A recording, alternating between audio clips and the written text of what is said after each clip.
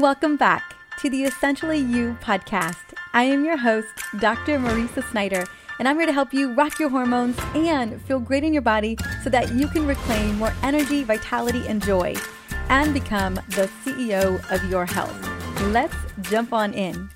Hey, one more thing. I have been wanting to share my current obsession. Honestly, it's a household obsession because my husband Alex turned me on to Paleo Valley's keto-friendly grass-fed beef sticks earlier this year. Especially when we are on the go, this is the first thing that I grab because protein is a must for keeping me full throughout the day.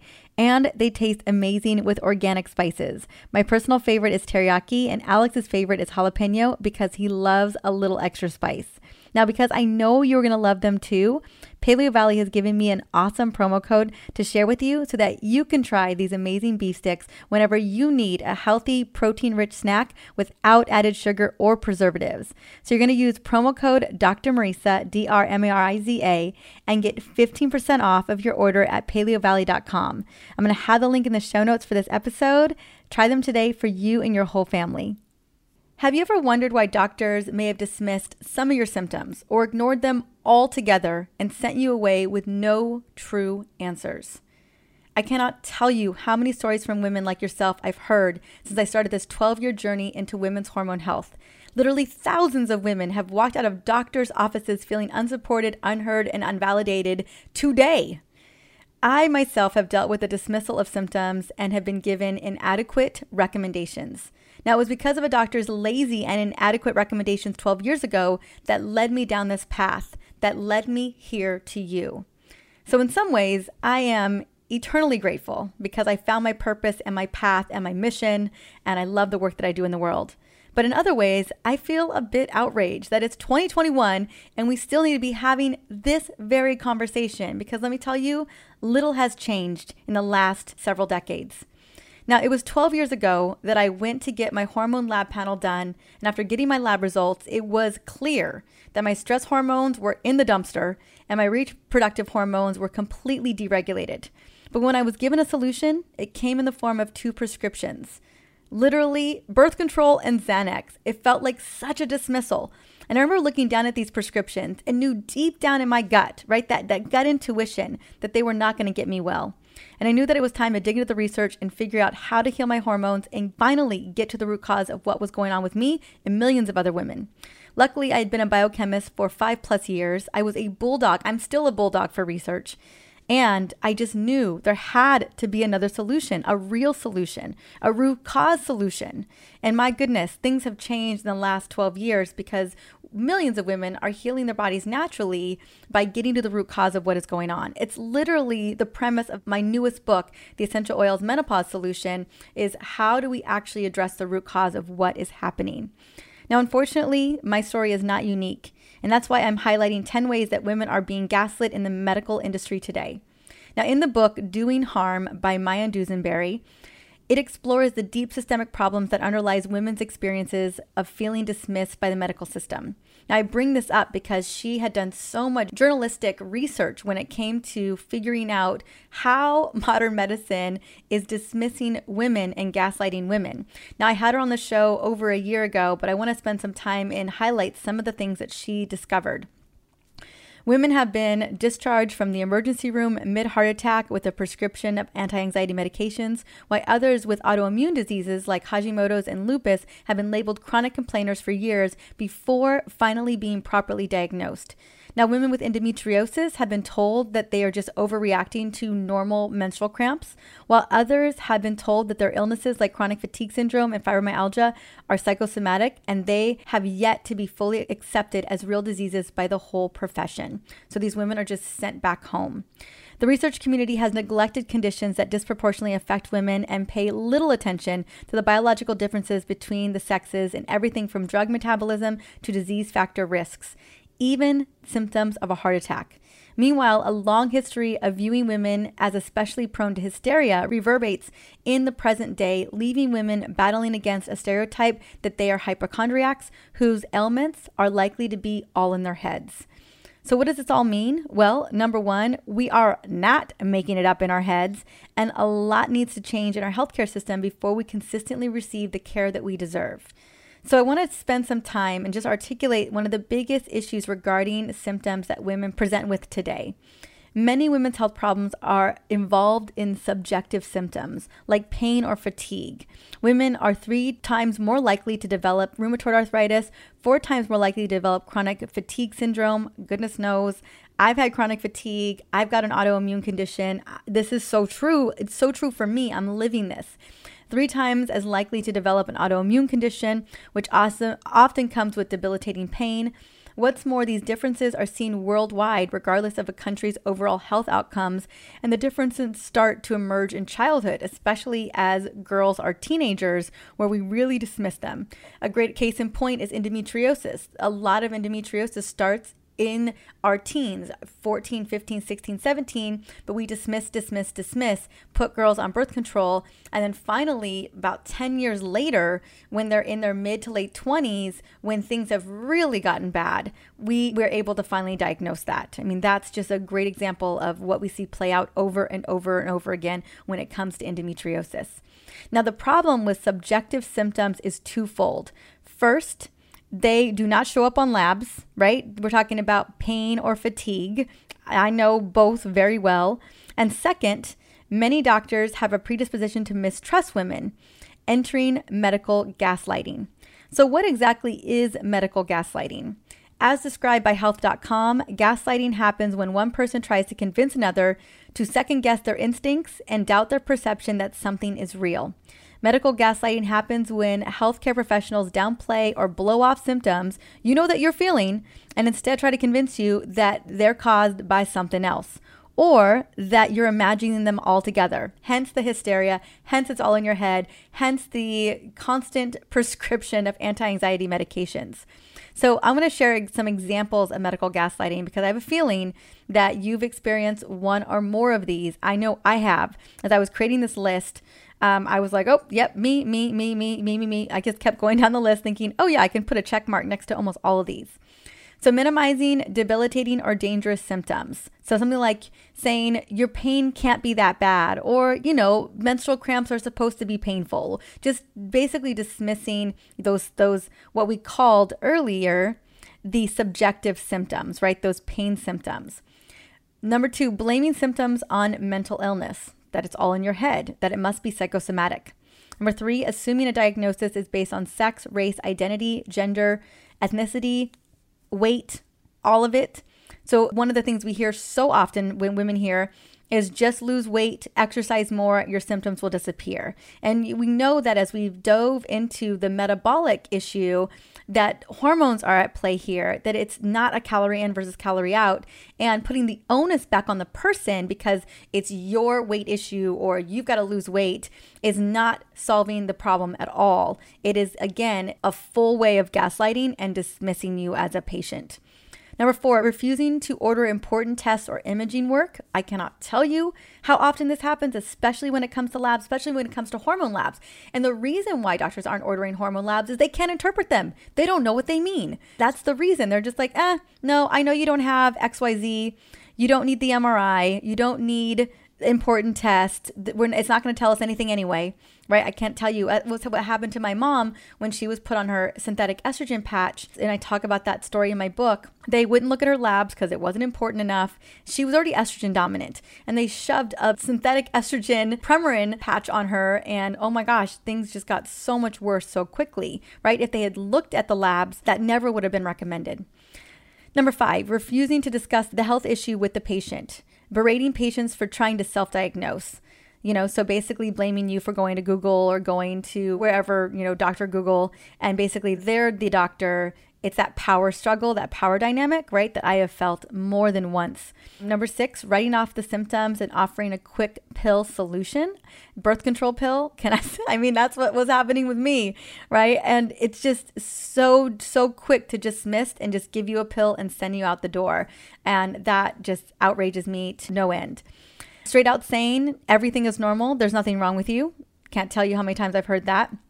Number 8, dismissing physical symptoms as a result of stress, anxiety, or some other mental or emotional issue, or the tendency to attribute symptoms that aren't readily explained to the patients. They blame it on the patient's psychology that disproportionately affects women. Again, it's all in your head. This dynamic leaves women in a catch-22 where they're dismissed if they dramatically describe their symptoms, right? Those subjective symptoms due to hysteria, or they're dismissed because we end up downplaying them. So there's kind of like we're damned if we do or damned if we don't. Now, according to Maya Dusenberry, medical gaslighting also means that many conditions that primarily affect women, like fibromyalgia, endometriosis, chronic fatigue syndrome, PCOS, right? These types of issues are assumed to be psychosomatic. In turn, means that they are given very little research dollars directed to them and continue to be poorly understood and marginalized. So unless we do the research, unless we're educating the doctors, nothing's going to change. A lot of ways in which we experience gaslighting in the medical industry has a lot to do with the trust gap between practitioner and patient. Those were the 10 that I just shouted off. But I also want you to be looking at the knowledge gap as well with medicine, because less doctors learn about women's conditions, the more likely they are to dismiss them. More often doctors dismiss them, the less they're willing to learn about them. So again, it's that catch-22.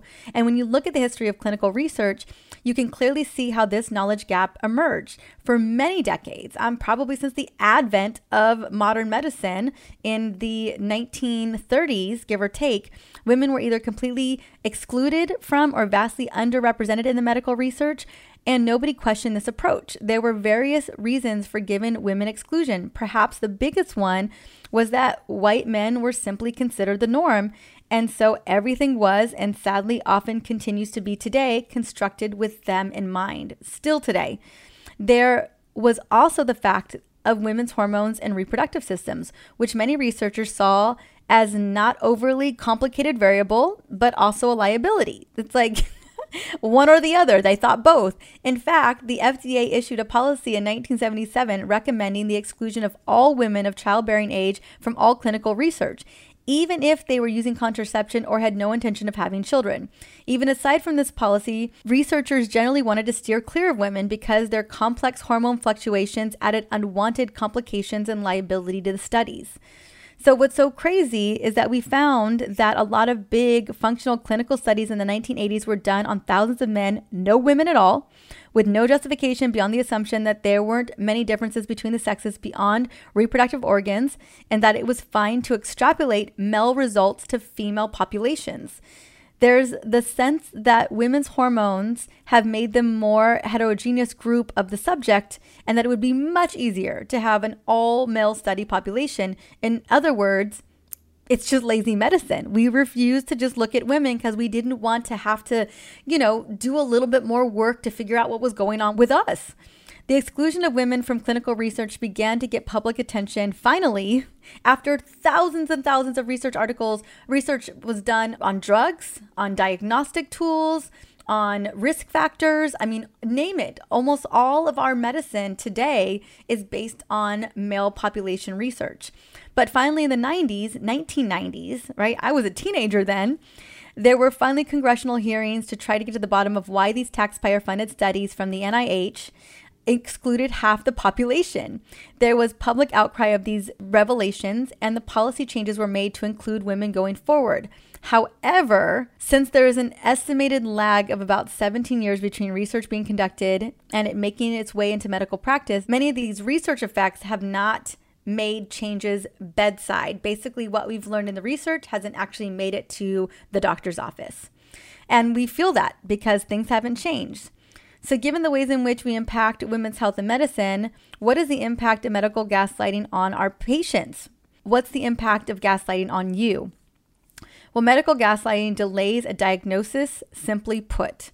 So if you have PCOS, it may take 5 to 7 years to get a diagnosis. If you've got endometriosis, it may take up to 10 years to get a diagnosis. If you've got an autoimmune condition, best believe you're going to get through the runaround before finally someone gives you a diagnosis. The delay then, of course, delays appropriate treatment. It leaves the patient in pain or with other symptoms longer than necessary. It may mean that their health spirals into greater issues, potentially in an irreversible way. The impact of medical gaslighting has also a psychological element. It is traumatic to not be believed that you're in pain, to not be believed that you're exhausted, to not be believed that you are struggling. We go to doctors for help, for care, and for hopefully some empathy and kindness in treating the issue at hand. To be disrespected by the very people who are supposed to put your needs first in a distressing way, like when you're dealing with a major distressing issue, can feel so not only dismissal, but also it just feels like no one cares. It feels like you're not being heard. You feel hopeless is basically what it comes down to. And this leads to a distrust of doctors at times, something that can prevent patients from seeking further help for further issues down the road. So what can you do if you find yourself being gaslit in your next doctor's appointment? Probably the one thing that we got to do, but probably the hardest thing to do, is advocate for ourselves. Now, I recognize, because I have advocated for myself on many occasions, and it is uncomfortable. Even as a practitioner, when I'm in the doctor's office with another practitioner, it can feel uncomfortable. But luckily, advocacy can take many forms. And I cannot tell you how many times I have stepped up as an advocate for somebody else, especially my family or friends in my sphere. So for example, at your next appointment, you could take a friend or a relative or a partner. This can help in two ways. One, they have another set of eyes and ears, so they will be there if something inappropriate is said, or if symptoms haven't been seen by them, they can emphasize this to the doctor. So my husband and I, if ever I have a really, really big appointment, unfortunately, I wasn't able to have him at any of my pregnancy appointments, but if it's a really, really big appointment, and either him or I, we go through the symptoms, we kind of make a game plan, and then we're able to advocate for each other. So like we have a plan moving forward. Next is keeping a record of symptoms can be very helpful, as well as photographs or videos. If something looks wrong, like maybe you have a rash or there's something going on with your skin, this would be a great time to document it and take it to your appointment. Also, if another doctor has commented on the symptoms or made suggestions, take a copy of that clinical letter and mention this to the doctor. What we know to be true is often doctors don't want to go against the suggestions of a colleague or another doctor. Number 4 is take note of your appointment. This is true that some doctors don't like this, but as far as I'm aware, there's no rule that you cannot take notes about what's being said in your appointment. Remember, it's your body. You're the CEO of your health, and it is your right and your prerogative. Number 5, self-diagnosis is not always the best move moving forward. However, unless you cannot find, your primary doctor to look further, I recommend going to either a functional practitioner or going to see someone private or a specialist to get that second opinion. I always recommend getting that second opinion. And yes, do your own due diligence, do the research, listen to podcasts like this, kind of figure out what's going on with you. A lot of when a doctor is taking a health history, they're looking at symptoms. And if you can get clear on what your symptoms are, you're listening to these podcast episodes, it can be really clear what's going on with you, right? That's a big reason why I created this podcast, to help provide you with answers to the most common misdiagnosed and dismissed issues that women face today, so that you could be like, oh my gosh, aha, that's what's going on with me. Taking that information, pleading a case for what's going on so that you can get the proper testing, diagnostics, all of that to really get the treatment that you deserve. Now, I want to say just a little bit about this show is that I created this podcast with now over 120,000 downloads per month so that you can feel more prepared and more ready to have tough conversations and advocate for yourself, and to help give you the tools to start diving in and supporting your body naturally. There's so much that we can do in our own home. There's so much that we can do to help reverse those symptoms, because so much of it is driven by those root causes. And I talk about that in my books. I talk about that in the show. I'm not going to get into that today because that's not what this show is about. But I just want you to know that there is so much that we can do every day to support our overall health. And we have the knowledge and power to become the CEOs of our health. I believe that wholeheartedly. And that's exactly what I just wanted to showcase today, is just the awareness of what is happening in the medical field still to this day, how to be looking out for it, because at the end of the day, what I don't want to have happen is that your treatment is delayed or that your diagnosis is delayed any further, any longer. And hopefully in these 300 plus episodes, you are getting the answers that you're looking for so that you can move forward and be able to support your body in a really incredible way. I want to say thank you so much for listening into the Essentially You podcast today. If there's somebody in your life that you know needs to hear this, it's such a broad conversation, but such an important conversation as well, I want you to send it on over to them. Either take a quick photo and shoot it on over via text message or DM them, or even share this episode on social media. You know, I want us to be in a state of gratitude, and I want us to be in a state of keeping a positive outlook, but also these are the types of initiatives and changes that we've got to make in order to ensure that women are taken care of properly. So if you want to share it on social media, I would love it. Hashtag me, hashtag hormone literacy and hormone CEO. And I just want to say thank you again so much for being here today.